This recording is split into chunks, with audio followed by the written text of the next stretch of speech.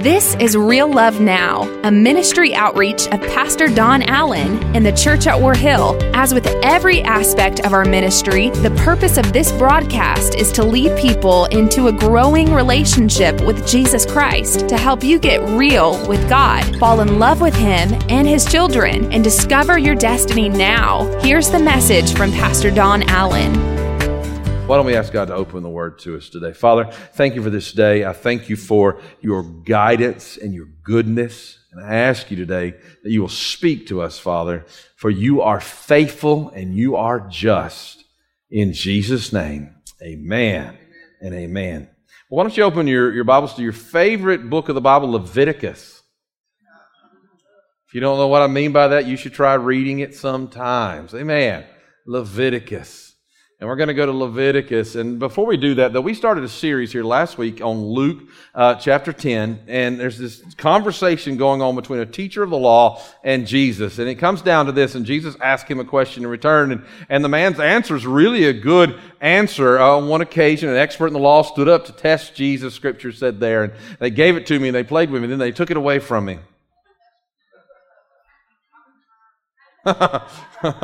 And he said, "Teacher," he asked, "what must I do to inherit eternal life?"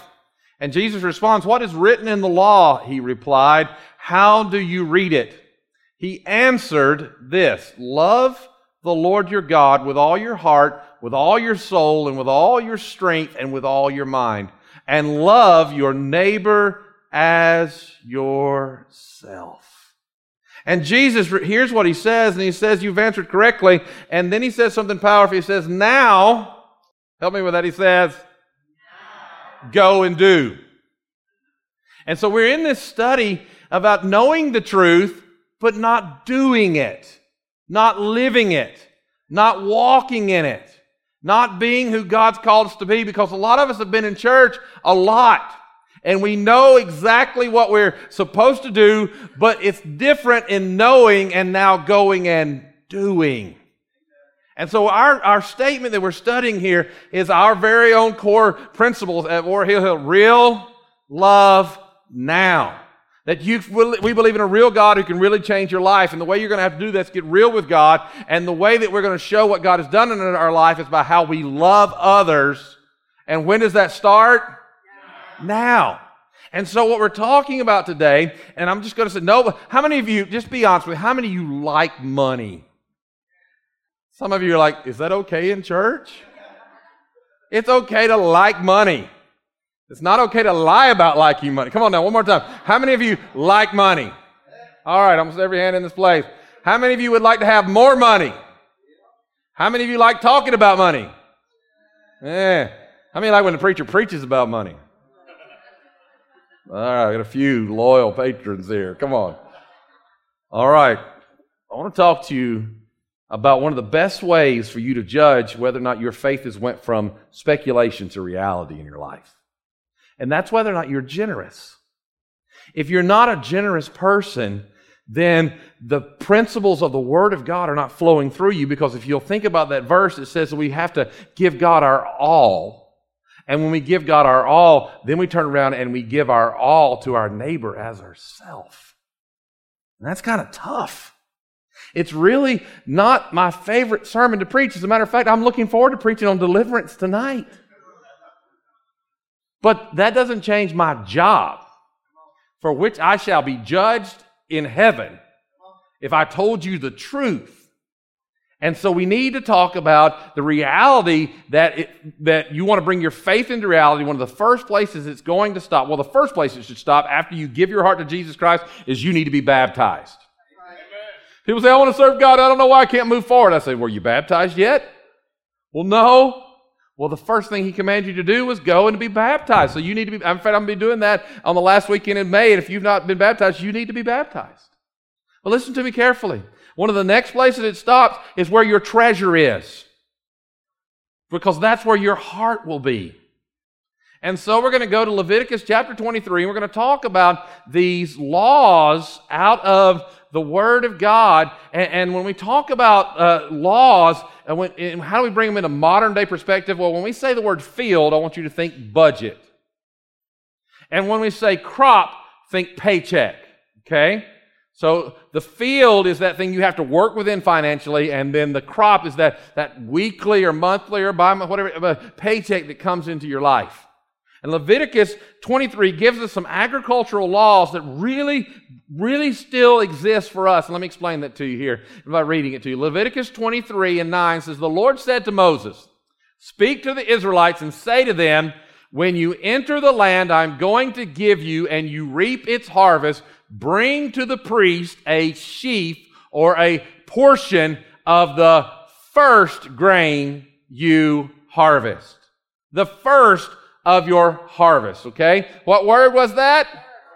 First. He was so specific about it that he said this to them. He said, you must not eat of any of the bread or roasted or new grain until the very day you bring this offering to your God. This is to be a lasting ordinance for the generations to come wherever you live. And what I want you to get from this is a lasting ordinance.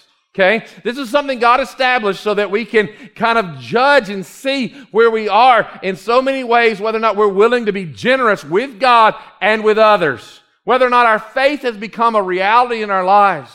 And so what we're talking about here is the law of tithing and the law of gleaning. And what we're learning here is that what God is showing us is that God's speaking to us about an ability to walk into a better place. And here's what I want you to understand this. Tithing didn't start in Leviticus. It started when Abraham gave a tithe to Melchizedek.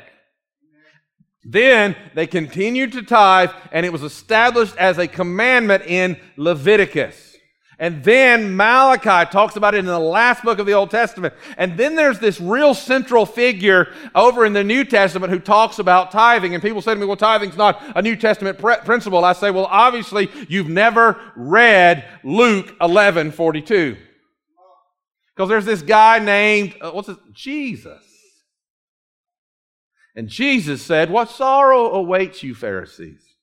Because you are careful to tithe even on the tiniest income from your herb gardens. He says, look, you're handling this all with the law, but you ignore justice and the love of God. He says you should tithe. That's Jesus saying that. You should tithe. Yes, but do not neglect the more important things. Okay? So what he says is this. He says, look, there's an ultimate goal here of love and justice, and you're never going to be able to love people when you have a stingy heart.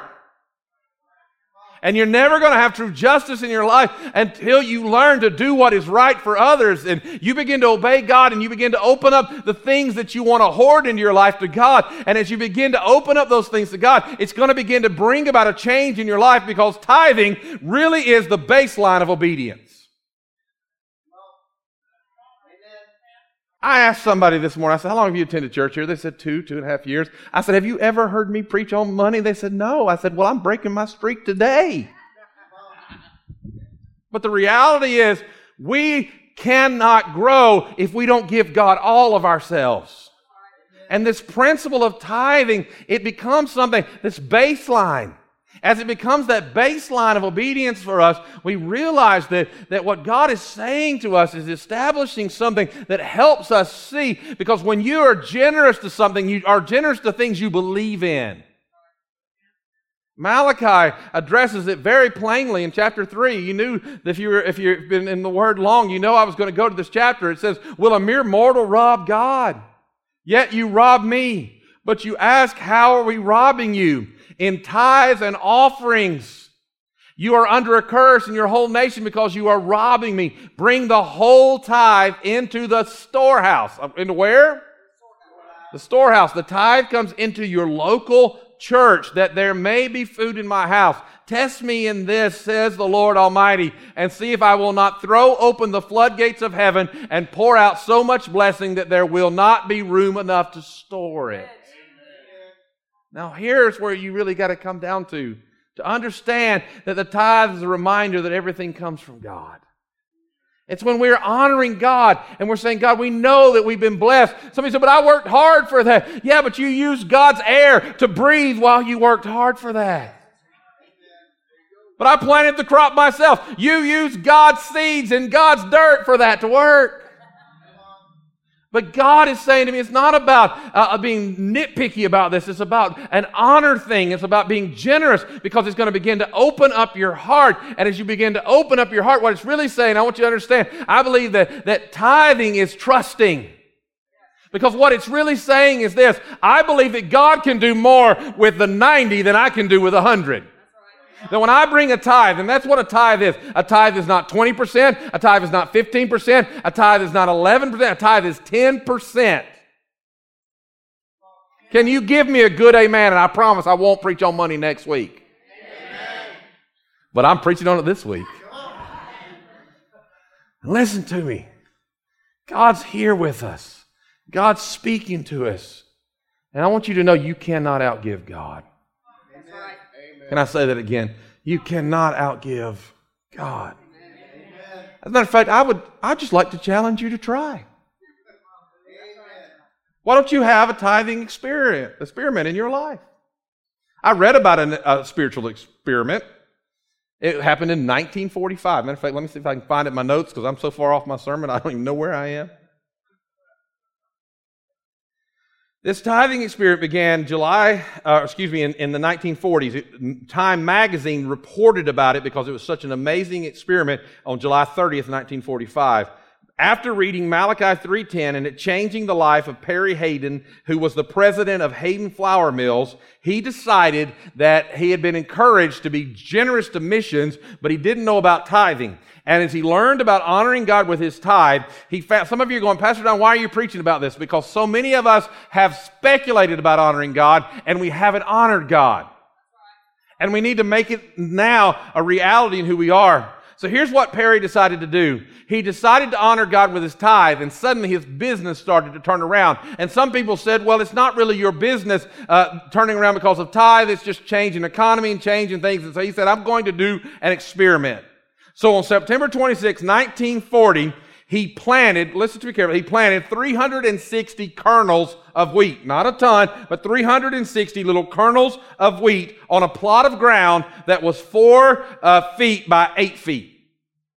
And this is what he said. He said, God, I'm going to try you and see if what you have promised is true.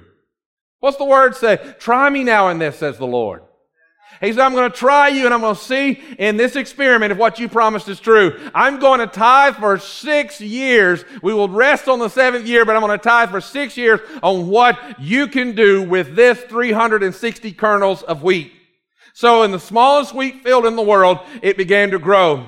As it grew after that year, there was a great harvest out of that little small area, and that 360 kernels turned into 45 cubic inches of kernels. Not a lot, but much more than was expected.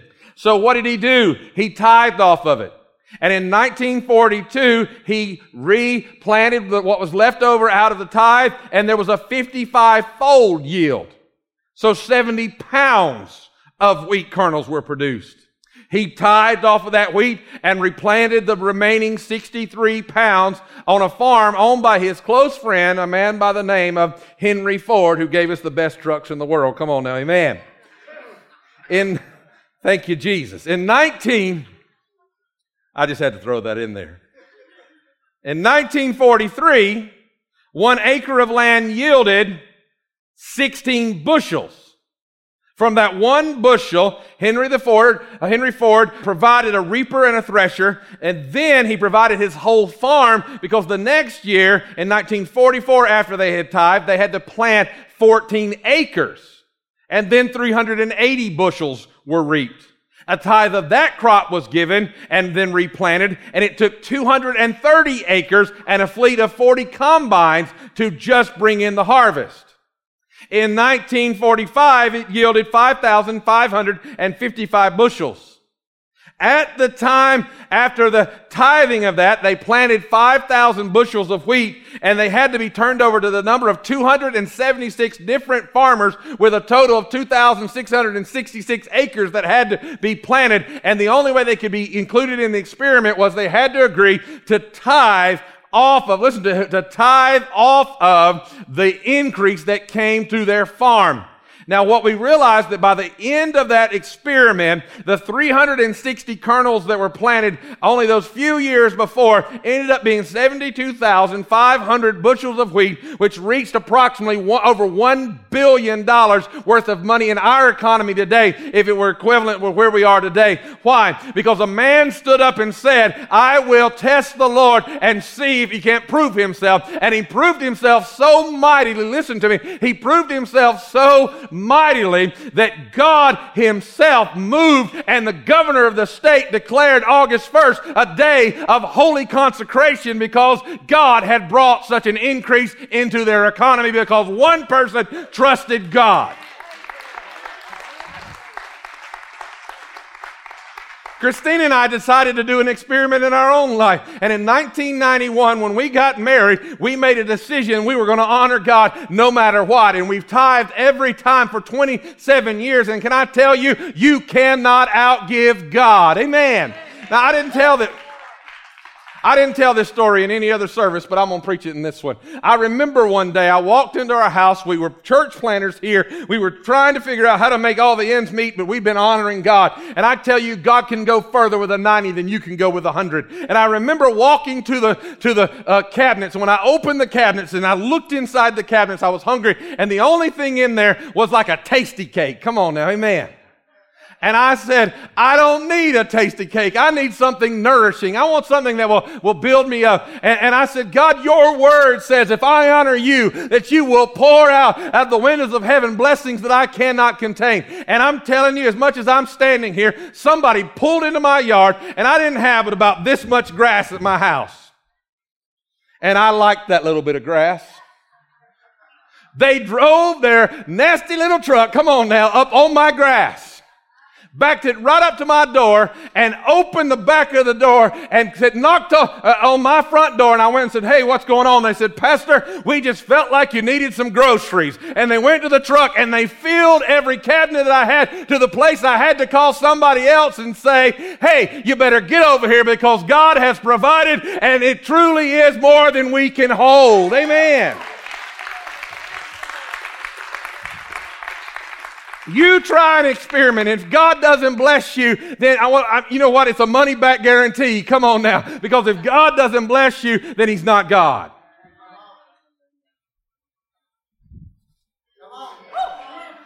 I didn't know I'd get excited about preaching about tithing. Give, and it will be given to you. A good measure, pressed down, shaken together, and running over will He be poured into your lap. For with the measure you use, it will be measured to you. And that's in all areas. That's talking about forgiveness all the way to giving. Because if you stand on God's word, God will stand by His word. Amen. Let me talk as we close about the next part of this. It's not just the 1% that God wants. And that's just the tithe. That's 10%. But it's the last. And that's not to be brought to church. I want you to get this. This is not about bringing it to church. The tithe comes to church. See, Christine and I believe in a lot of causes, but our tithe has to come to the storehouse, and then we have to give above to those causes. Leviticus 23 speaks about these type causes. He said, after you've harvested the first 10% you've brought to church, then you go harvest through your fields. But he said, when you reap the harvest of your land, do not reap the very edges of your field or gather the gleanings of your harvest. Leave them for the poor and for the foreigner residing among you, for I am the Lord your God. Here's what God's saying, and this really ties all the way into this verse that says, love God with all that you have, and that means you're going to honor Him with what He's commanded in the tithe. That's just part of it. But then it says, love your neighbor as yourself. He says you're going to have to get generous with other people. You're going to have to give above and beyond, because He said, look, when you harvest the crop, leave enough along the way. Don't go back for some you missed. He said, just keep walking, because there's going to be somebody hungry who needs that. And this is not part of bringing it to God's house. This is beyond. There's going to be someone hungry who needs it. And in our lives, the problem is this. We don't live by the first principle always, and we get in trouble because there's not enough because we haven't honored God, or we live by the first principle, but then we get into the same trouble as the people who don't because, watch this, we don't leave anything left over. What I mean by that is we learn to live on credit. Living on credit doesn't leave anything for you to be good to others with, because when you live on credit, what you're really doing is taking everything you have and then you're gleaning out of somebody else's field, and then you got to pay them back, and then you went, Pastor, you're meddling now. Come on. But it's truth. You can't live in such a way that you can't be. What would have happened if the Good Samaritan said, I would help you, but I'm broke? We wouldn't have this illustration. But because he had lived within his means. Pastor, how can I do that? Things are so tough. You don't need every subscription you have. You will not die without every pay channel. That was an awfully weak amen. Can I tell you what happened? I said in the first service, I said, you don't need the newest and latest phone. And the moment I said it, there was a little woman and her husband sitting right there, and she went, amen. You don't need the newest and best of everything if you have to sell yourself to get it. You see, you'll never know what it means to love your neighbor as yourself if it doesn't cost you something. Can I get an amen? Amen. Everybody, why don't you stand with me?